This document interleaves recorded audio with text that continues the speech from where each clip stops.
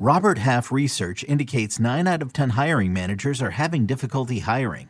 If you have open roles, chances are you're feeling this too. That's why you need Robert Half. Our specialized recruiting professionals engage with our proprietary AI to connect businesses of all sizes with highly skilled talent in finance and accounting, technology, marketing and creative, legal, and administrative and customer support. At Robert Half, we know talent. Visit roberthalf.com today. I'm Alex Rodriguez. And I'm Jason Kelly. From Bloomberg, this is The Deal. Each week, you'll hear us in conversation with business icons. This show will explore deal-making across sports, media, and entertainment. That is a harsh lesson in business. Sports is not as simple as bringing a bunch of big names together. I didn't want to do another stomp you out speech. It opened up so many more doors. The show is called The Deal. Listen to The Deal. Listen to The Deal on Spotify.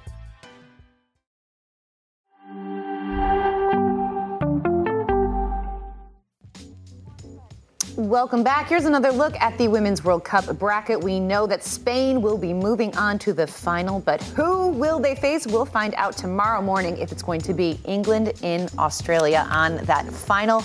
We are so excited to welcome in Jenny Chu to the desk. Jenny, in our first segment, we chatted about that Spain-Sweden match, but we didn't get a chance to hear your thoughts on it. What were your big takeaways from that result?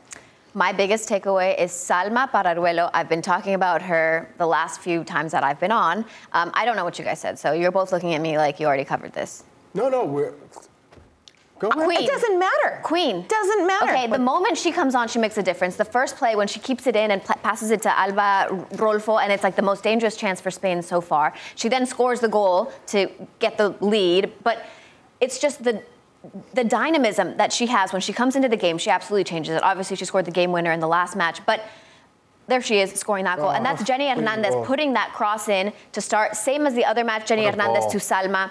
Yeah, great from her. But the biggest thing is she's 19 years old. She's the only teenager left on these last 4 teams. And she was a U17 and U20 World Cup winner with Spain.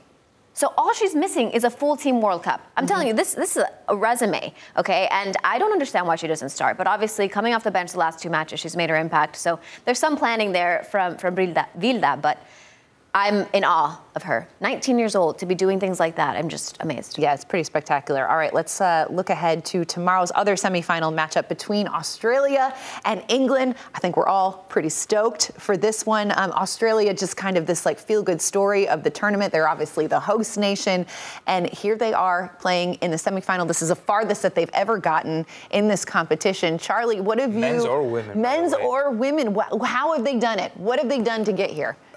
A great tactical game plan from their manager, Tony Gustafsson. And obviously, I love Mary Fowler, Caitlin Ford, Katrina Gorey, the midfield, standout goalkeeper, Mackenzie Arnold.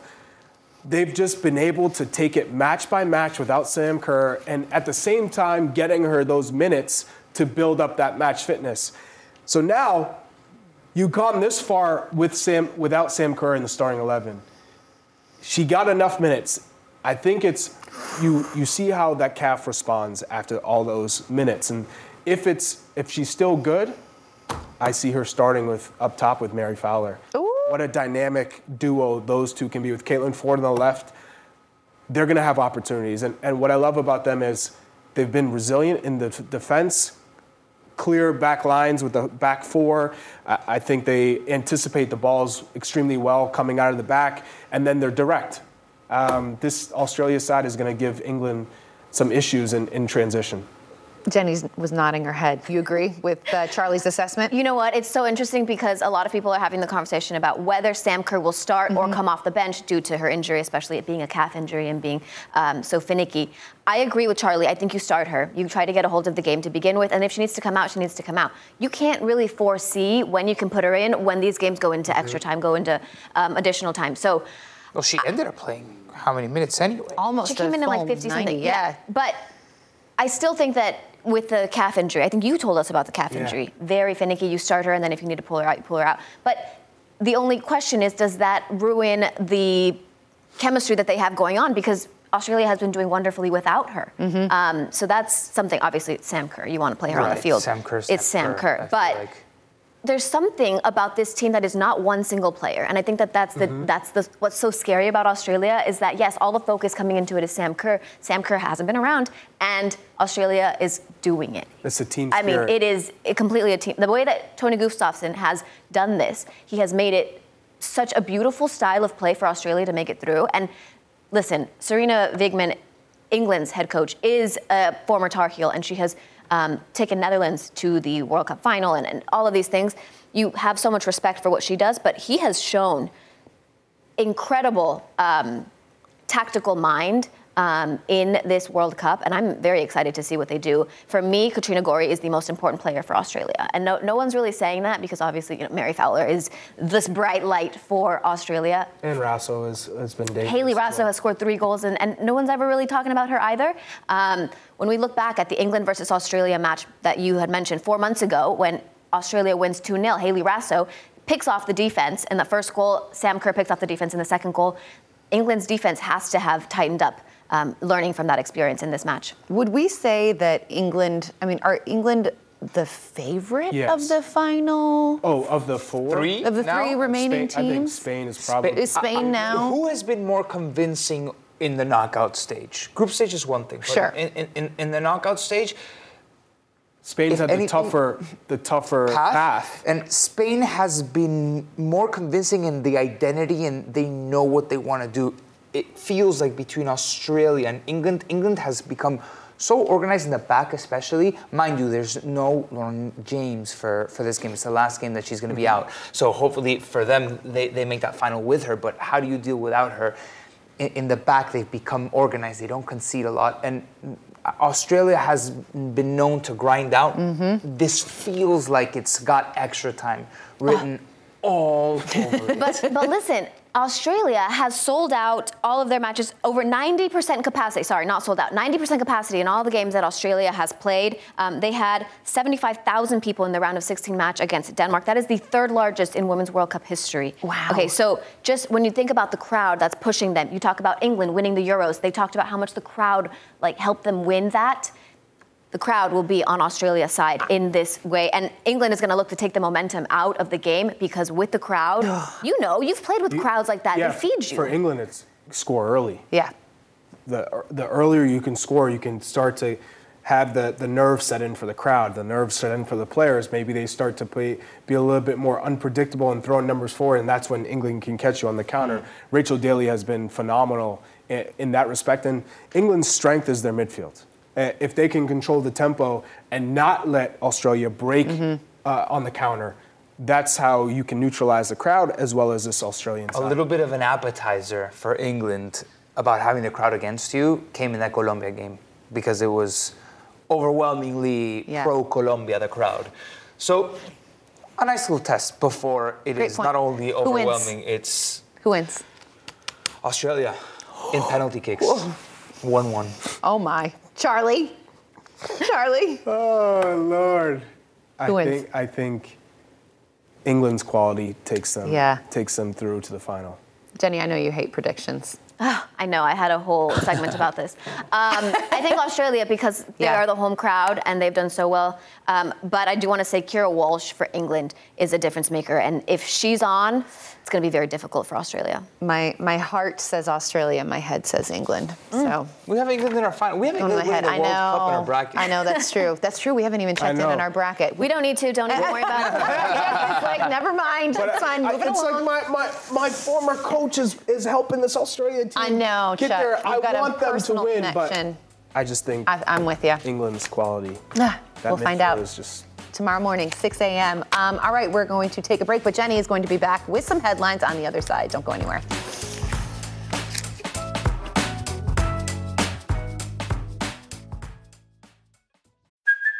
Hey, it's Kaylee Cuoco for Priceline. Ready to go to your happy place for a happy price? Well, why didn't you say so? Just download the Priceline app right now and save up to 60% on hotels. So whether it's Cousin Kevin's Kazoo Concert in Kansas City, go Kevin, or Becky's Bachelorette Bash in Bermuda, you never have to miss a trip ever again. So download the Priceline app today. Your savings are waiting. Go to your happy place for a happy price. Go to your happy price, Priceline. Welcome back. Here's a look at today's footy fix. We have those two Leagues Cup semifinal matches to look forward to. Philadelphia versus Inter Miami at 7 p.m. and Monterrey taking on Nashville at 9:30 p.m. Both of those matches on Apple TV. We also have some UCL qualifiers to look forward to. Sturm Graz versus PSV at 2:30 p.m. Galatasaray taking on Olimpia Ljubljana at 2 p.m. Both of those matches on Paramount Plus. And tomorrow morning, that second semifinal of the Women's World Cup, we'll see Australia taking on England, 6 a.m. You can watch that match on Fox. But right now, we send it over to Jenny Chu for some more headlines. Jenny. Pause real quick. Susanna, Nico, are you going to the game tonight? In Miami? Yeah. And then you're waking up for tomorrow's match, World Cup match? Yep. So you don't believe in sleeping? And then not only that, then there's UEFA Super Cup tomorrow also, which will be on the broadcast. What is it? He's a lunatic. What is in that mate? Yeah. Lunatic. No, I know. I hope you have a driver. That's not safe. These are choices. These are choices that you've made. There's no 7:30 a.m. kickoff for the Prem on Saturday. So that's when I go get your Z's. Yeah. Please get a driver to take you to Philadelphia. I've got a friend. We'll switch. You need to rest. Yeah. You're a maniac. All right, for these headlines, the Italian national team is finalizing a deal to make former Napoli manager Luciano Spalletti the new head coach of the Azzurri. Roberto Mancini stepped down as Italy manager, reportedly to become the Saudi Arabia head coach. Spalletti led Napoli to the Serie A title last season before stepping down with 1 year left on his Napoli deal, and the Italian Federation could be forced to pay a release clause to free Spalletti from his contractual obligation with Napoli. Spalletti's deal with Italy would run through the 2026 World Cup. Staying in Italy, Roma is finalizing deals today for Leandro Paredes and Renato Sanchez. The two PSG midfielders are undergoing their medicals today in the Italian capital and are set to sign in separate deals. Paredes will join in a $4 million transfer, making the move less than a year after helping Argentina win the World Cup. Sanchez will reportedly join Roma on a loan in a deal that includes a $16 million purchase option for the Portuguese midfielder. What a transfer window for Roma. Right? In Premier League news, Chelsea has completed a record-breaking transfer for Ecuadorian midfielder Moises Caicedo, beating out Liverpool with a British record $146 million deal with Brighton. Chelsea had been pursuing Caicedo for months, but a late bid from Liverpool threatened to hijack the deal. Ultimately, Caicedo decided to honor the agreement he had made with Chelsea and will now head to Stamford Bridge as the replacement for N'Golo Kante, who left Chelsea in a $109 million transfer to Saudi Pro League side Al Ittihad earlier this summer. The reported $146 million fee paid for Caicedo is the third largest in European history and the highest fee ever paid for a defensive-minded player. In American soccer news, Tyler Adams has a new suitor in the wake of his proposed move to Chelsea falling through. According to multiple reports, Bournemouth has exercised the $25 million fee release clause in Adams' contract, with Leeds clearing the way for the signing of the U.S. men's national team captain. Leeds reportedly wanted to keep Adams to help them earn promotion back to the Premier League, but Adams can join any team that exercises the fee release clause. Adams has recently also been linked to Brighton, which needs a defensive midfielder after selling Moises Caicedo. In injury news, there have been a rash of ACL injuries suffered in Europe's top flight in the past week, and you can add Dutch defender Jurrien Timber to that list. Arsenal's $43 million signing suffered a knee injury during Arsenal's season-opening win against Nottingham Forest on Saturday. Arsenal confirmed on Monday that Jurrien Timber suffered a serious knee injury, with reports in the Netherlands calling it a torn ACL. Timber joined the Gunners from Ajax for $43 million this summer, along with fellow signings Declan Rice and Kai Havertz. Charlie, Timber was supposed to strengthen Arsenal's defense, and can the Gunners now get the Premier League without him? Or do they need to sign another defender before the end of this transfer window? Yes, they'll need cover. I mean, that's a massive blow because we've seen his impact already in the beginning of this season. He looked good. He was tactically flexible. He could play right back, left back, center back, defensive midfield, comfortable on the ball. That option now is off the table because you could play a back three with him there. Now you need to go back into the transfer market because we saw when Saliba got injured towards the end of the season, what a drop-off the back line had without his services. So now it's like, where do you go from here? And I know Arteta was a big fan of Laporte at Manchester City, but Manchester City, I think, are like, we're done selling to you guys. We're not feeding you our players so that you can compete with us for the league title. So Arteta's going to have to be creative and Edu, the sporting director, and figure out who can come in and be comfortable on the ball, a good defender, sound defender, and fit in with this squad. It feels like left back is the answer, a left-footed left back, because Zinchenko, who's been very injury-prone, injury now. Tomiyasu's the one that came on for Jurrien Timber. I know Tomiyasu can play in that role as a right-footed left back. Jurrien Timber was a right-footed left back, but going out right now in the market to find somebody that can give you the tactical versatility that the likes of Jurrien Timber can give you, it seems like it's going to be difficult. Well, it's just a left. You can get a center back who's left-footed, because it was Partey who was playing as a right back on the tactical sheet, but he moves into midfield. He's not a right back. So they're playing ideally with a back three. Only when they're defending in a low block, then you could have Thomas Partey come down as a right back, but they're playing ideally with three in the back. You just have to go out and get someone who has... Is Kivior not good enough to make that a back three? Did you watch him in the All-Star game? I don't think he's there yet, Nico. But I think the issue with going into the market right now, when you look at who they're going to compete with, because there are other teams that are looking for defenders. Real Madrid are looking for defenders as well in the market. But more of a straight center back. But they are looking for defenders, and Militao is a center back, but there's going to be other teams in line for defenders. When I look at Arsenal, timing is everything. There's reports that Zinchenko might be available for the Crystal Palace match at the weekend. If you get Zinchenko back, that's a massive boost, but I agree with you about the cover. Massive boost, but then what happens when Zinchenko gets injured again? And that's what Manchester City was so light years ahead of Arsenal, because they had the depth to challenge on all fronts. Arsenal are in Champions League, and then they're at the league, and then they have FA Cup, and they have a Carabao Cup. So in order to be at that level and stay competing, you need to have flexibility. You have to be able to interchange.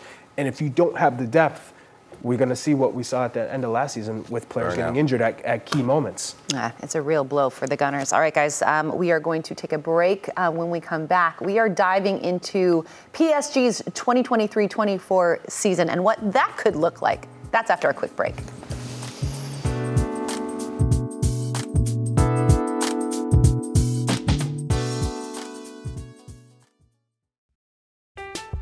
I'm Alex Rodriguez.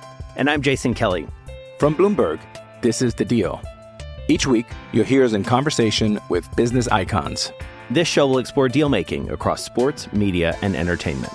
That is a harsh lesson in business. Sports is not as simple as bringing a bunch of big names together. I didn't want to do another stomp you out speech. It opened up so many more doors. The show is called The Deal. Listen to The Deal. Listen to The Deal on Spotify.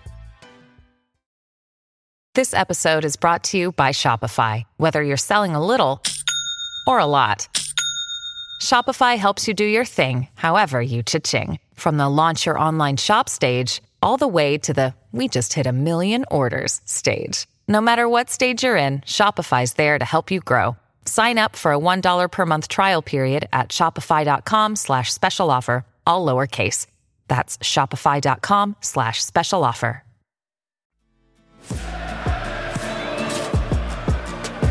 Welcome back. Well, there's been no shortage of drama surrounding PSG this offseason. The departure of Messi and Neymar, the Kylian Mbappe saga still kind of lingering. It's definitely been a tumultuous few months for the club. So how is it going to play out for them this season? Well, in their opening match, they settled for a 0-0 draw with Lorient. 20 shots on goal. They dominate possession, but really nothing to show for it in that opening match of the season. How are we feeling about PSG in 2023-24? They'll be set. Reset? They'll be what? They'll be set. They'll be okay. You think? They had no Dembele in this squad and Mbappe. Yeah. You're good. What's the latest? Do we know what's going on? It seems to change every minute. No, it seems like at this point he's going to stay. He's going to stay and he's going to play. He's been training with the first team. He was reinstated with the first team. Fulfill his contract, and PSG is going to scramble at some point to give him an extension so that they can sell him for something. Is that a win-win for both teams, both sides? Not if they don't. Not if he can't agree to a contract extension. It's a win for Mbappe, regardless. That's who is the biggest victor in all of this, because out of this, we have not heard him say that I'm going to extend. That's still not part of things right now, as we see it or as we've heard of it. But for PSG in the immediacy, and I love the part about Ousmane Dembélé, with all the stuff going on about Kylian Mbappe, it's so quick to forget, it's so easy to forget that Ousmane Dembélé, who's a very good footballer, if he can stay healthy, will be at PSG. Now, you've brought in Gonzalo Ramos, who he is an up-and-coming star, balled out at the World Cup for Portugal coming off the bench and actually pipped Cristiano Ronaldo to a starting spot, if you forgot that, watching the FIFA World Cup. That front three will be very, very good for PSG, and I think it will be business as usual. And again, it's Luis Enrique is a new manager. He's coming in, trying to set the tone. A lot of players coming in and going out. And so I feel that with Skriniar and Lucas Hernandez, another big signing who can play left back, left center back, there's flexibility. You can play a back three, you can play a back four. And so for Luis Enrique, he's still understanding this squad and the rotations and what's going to be asked of everyone. Remember, the pressure on PSG is not to win Liga. It's to win Champions League. And if you have Mbappe playing, that gives you the best chance to compete in Champions League. So there's one place where I have a big question mark. Because on defense, they're deep. In the first game, Marquinhos didn't start. Once you have Marquinhos in the lineup, Danilo Pereira can step in. You got Ugarte, who's good defensively in the midfield alongside or in rotation with Danilo Pereira. There's a lot of flexibility. But here comes a question mark. They have pushed out Neymar. They have pushed out Messi, and there's another key component that it seems, per reports, is closer to an exit than staying on. Verratti? And that is Marco Verratti, who has been the nucleus of a fluid, dynamic, creative attack. And you can't substitute Verratti with a Carlos Soler. You cannot substitute him with a Fabian Ruiz. Vitinha's in the mix, but he's not. Nobody is Verratti. Completely different player. So it just seems like you lose a big step without Verratti, and everybody else needs to contribute. But it's a big piece that leaves this squad if you don't have Verratti for the 23-24 But if you don't season. have Marco Verratti, then that begs the question of a possible formation change under Luis Enrique. Could you see Gonzalo Ramos, who is a center forward, and then Kylian Mbappe having a free role, almost one center forward and two speedy, wide players who can play underneath, and then you have a base of two defensive midfielders, and then you maybe play a back three? Yeah, you could. You've got Nuno Mendes on the left, and then on the right you can throw in Dembélé if you want, but right wing back, Hakimi. Hakimi. You have Hakimi, and then your three in the back. You could do Skriniar, Marquinhos, and like a Kimpembe. You have there's like or Lucas Hernandez. They have like 6 center backs. Of course you could do that. And then maybe that's the answer to your solution. They're still supremely talented, this team. So again, it's can they get into a rhythm? Can they have an identity, belief, and then conviction within the squad? With Mbappe a part of this project? Is he not part of this project? Is it just for this year and then he goes off? Or is there maybe a 1-year extension and he gives PSG another chance to sell him? Because ultimately he said, hey, I'm putting this out there. I'm going to fulfill my contract. You guys can sell me or not. But when this contract ends, don't be surprised if I sign with another club. And he let the fans know, I put this in PSG's court. I'm going to fulfill my contract. It's up to them if they want to sell me or let me play it out. Well, he was not in the starting 11 in their opener against Lorient. Let's take a look at the starting 11 for PSG in that match, and then we're going to compare it to the starting 11 from last year's PSG side. And I want you guys to kind of compare. I mean, we talk about the goal being Champions League. Yes. Which of these, I mean, when you look at the lineups, which team is better poised for Champions League? I mean, it's like, come on. This current team, because they have more balance. You think? Yes. The top 3 didn't defend. They were defending with 7 players. And not only that, which is almost they all expected to be the guy.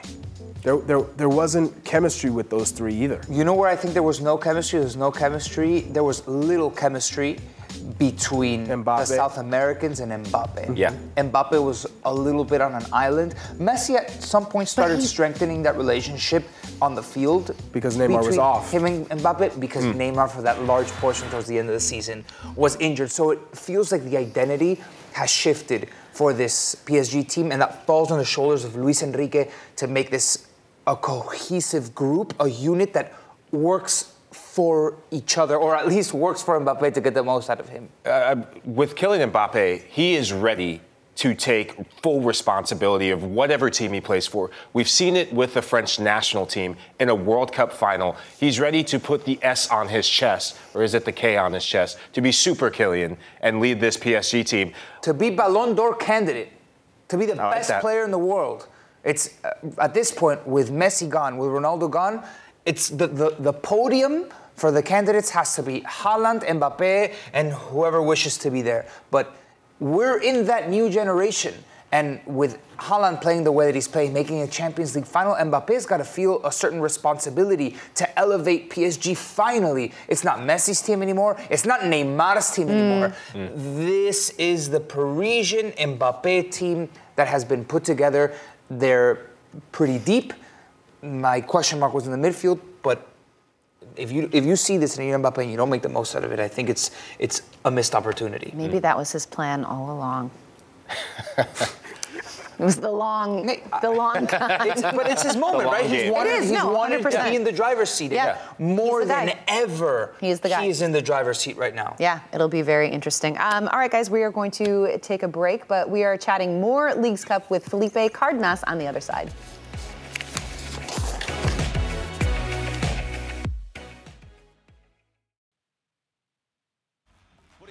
Touches on the semifinal. Inter Miami are there. Nashville are there. Who will join them? Bogusz controls. Fires! Yes! Matty Bogusz is living his best life.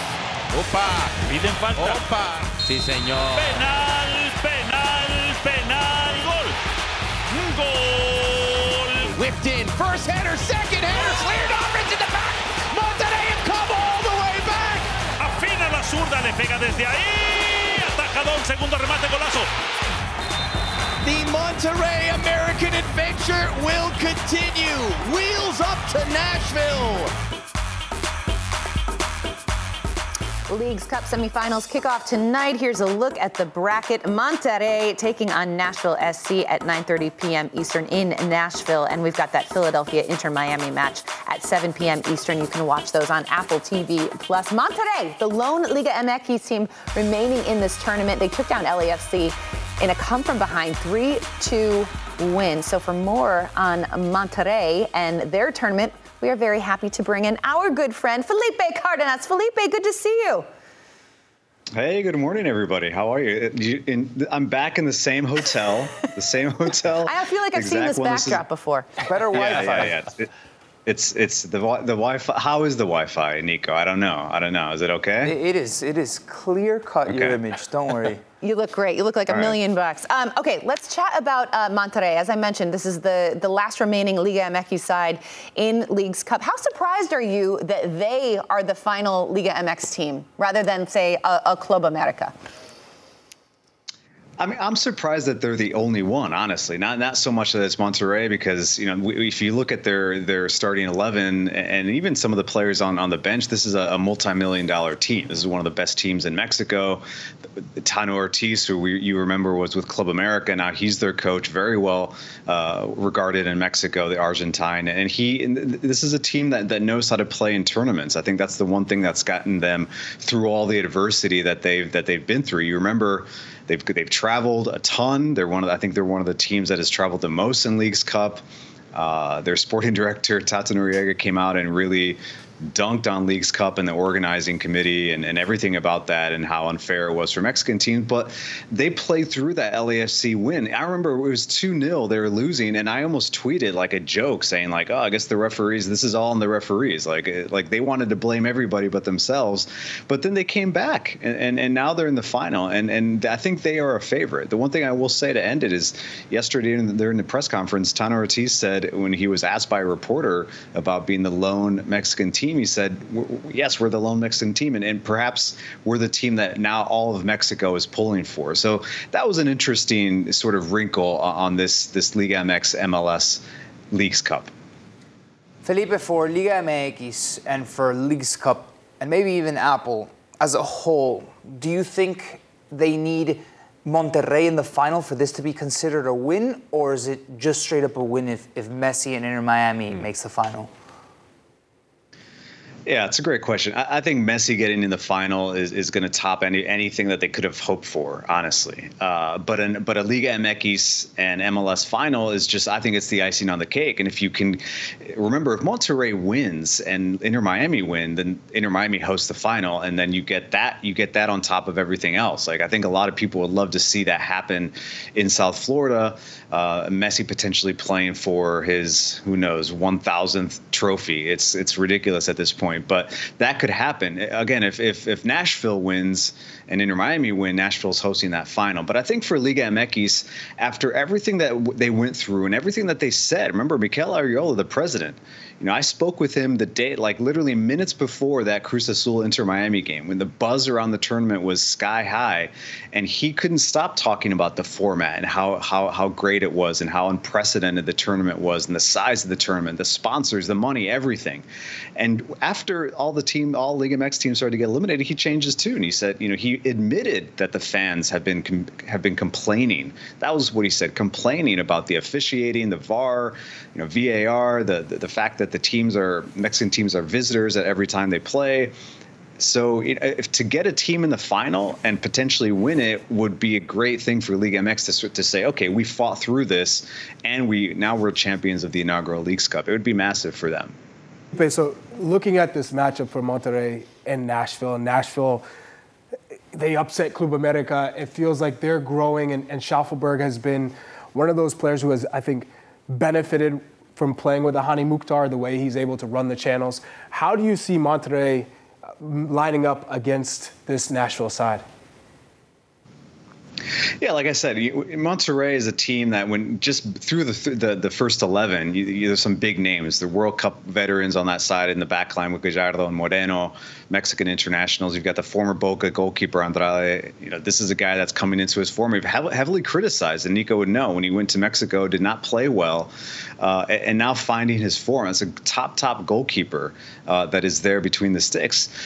Strong in midfield, deep on the bench is Monterrey. But I really do think, obviously up front, they have Funes Mori and Sergio Canales, the new number 10. So it's a team that I think they can do what they want. And you saw against LAFC, a bit sloppy, a bit lackadaisical, but I think against Nashville, they may sit a little bit and just sit, attack when they can, try to just maintain the energy levels, because that's the one thing that Tano Ortiz told reporters yesterday. He said the one thing he's most impressed with his side is the energy levels that they still have at this stage of the tournament, considering all the travel and the games that they've played. So I think that's going to be a key for them to stay just in it physically against the Nashville side that's playing really well. You mentioned Mukhtar. Playing in Nashville, they're a tough team to break down. I think Monterrey, though, is a team that can wait, and that's interesting, because if they can do that and just break them down little by little, it could be an interesting matchup in the second half. Felipe, good to see you, my friend. Let's move further north, Mid-Atlantic. The marquee matchup of the night, Philadelphia Union versus Lionel Messi and Inter Miami. Big game. What do you make of this game, and how do you see these teams matching up against each other? Yeah, I think we could all agree. Inter Miami has been tested in every game just because they were a team without Messi and Busquets and Alba. They were a team that was in last place, struggling, no real identity. So just inserting Tata Martino and these top three players and getting them to understand each other in real live matches, I think that was a huge test. Now, the Union, I think, are honestly the best team they've faced. And I mean that because they have the former MLS Coach of the Year in Jim Curtin. This is a team that how they're going to play. They're diamond midfield. It's now a 3-5-2 diamond midfield. That was something that Tata Martino talked about yesterday. He knows them very well. He knows Curtin very well. And I think the rub here is that with Tata Martino teams, no matter who they face, they want to be the ones that really impose themselves on the match, and they want to stick to their ideas and they want to stick to their philosophies. I think there will be some wrinkles, though, that Martino may incorporate, because the midfield is going to be the battle. You're going to have to try to move Messi around and get him away from El Brujo Martinez, the defensive center midfield, the Venezuelan for the Union, that I think will be tracking him throughout the field. You're going to want to move Busquets around, and I think if they play with a double pivot, that's one way to really disrupt a diamond midfield. So I think it is a big tactical matchup between two top coaches. That's why I'm excited for it. And obviously you have the Messi card that could just break everything down and win the game in a moment's notice. But it's tough to win in Philadelphia. Maybe that's something that Messi hasn't experienced. So we'll see how that goes. So after reports, Felipe, yesterday that Messi had some sort of a very light tweak or a knock, it sounds from what you're saying, you understand that he's probably good to go tonight. Yeah, he's good to go. And again, I'm going based off what Tata Martino said yesterday during his press conference. If you saw the video, it's just a very unlucky play. On non-contact, they're still doing rondos. He just stabs his toe into the ground, Messi does. And does tweak the ankle, and you could see it hurt. Like, he grimaced, he hopped around a little bit, and all the reporters saw. So immediately that was the first question that Tata had to take from. Remember, there are reporters here from Argentina that have been here all month, and so they're tracking that every movement that Messi makes. Tata said that he didn't see it, he wasn't in that portion of the training, but he said if it were bad, I think there would be people running around like a scandal had occurred, and that's not happening. So he's going to be good to go. But it was interesting, just one little misstep, and suddenly Messi's up in the air. But that's, Nico, I think that's something that just is always going to be lingering around this team. Like, is he healthy? What happens if he can't go? How does the team recover? But I don't think it's not going to happen tonight. He's playing. All right, Felipe, if you have any more inside information as the day progresses, let me know, because that would be 5 hours there and back of driving that I could save if we know that he's not playing. Are you kidding me? You don't want to see Robert Taylor? I mean, at this point, I'm going. The Finnish Ronaldo? Robert Taylor and Busquets. I want to see Brujo Martinez. Don't disrespect these guys. Robert Taylor, the Finiesta. That's who he is. Finiesta. I like that. Did you make that up, I can't take credit for that. Okay, I was going to say, you need to trademark that. Great stuff as always. Thanks so much for joining us, Felipe. Enjoy Miami. Does Lionel Messi have a Philly cheesesteak while he's in town? Could you imagine? That should be like a challenge. He's got to eat at least half a Philly cheesesteak. There's a burger named after, chicken sandwich named after. You should have him try food from each city that Inter Miami have to go to as part of his. I would watch that. I would definitely. I mean, I think that's awesome. Does he score tonight? So now it's just over under 1.5 goal contributions? No, not contributions. Goals. No. Ooh. Assist. Andre Blake. Remember, Andre Blake's in goal. This isn't trying to mediocre. Not throw some disrespect over here with names. No, is Messi scoring? Yes. Yes. No, he's not. Yes. Don't trust him. Don't trust him. Don't trust him. Don't trust him. Assist. That's going to do it for us. Thanks so much for tuning in. Let's do it again mañana. Have a great day, everyone.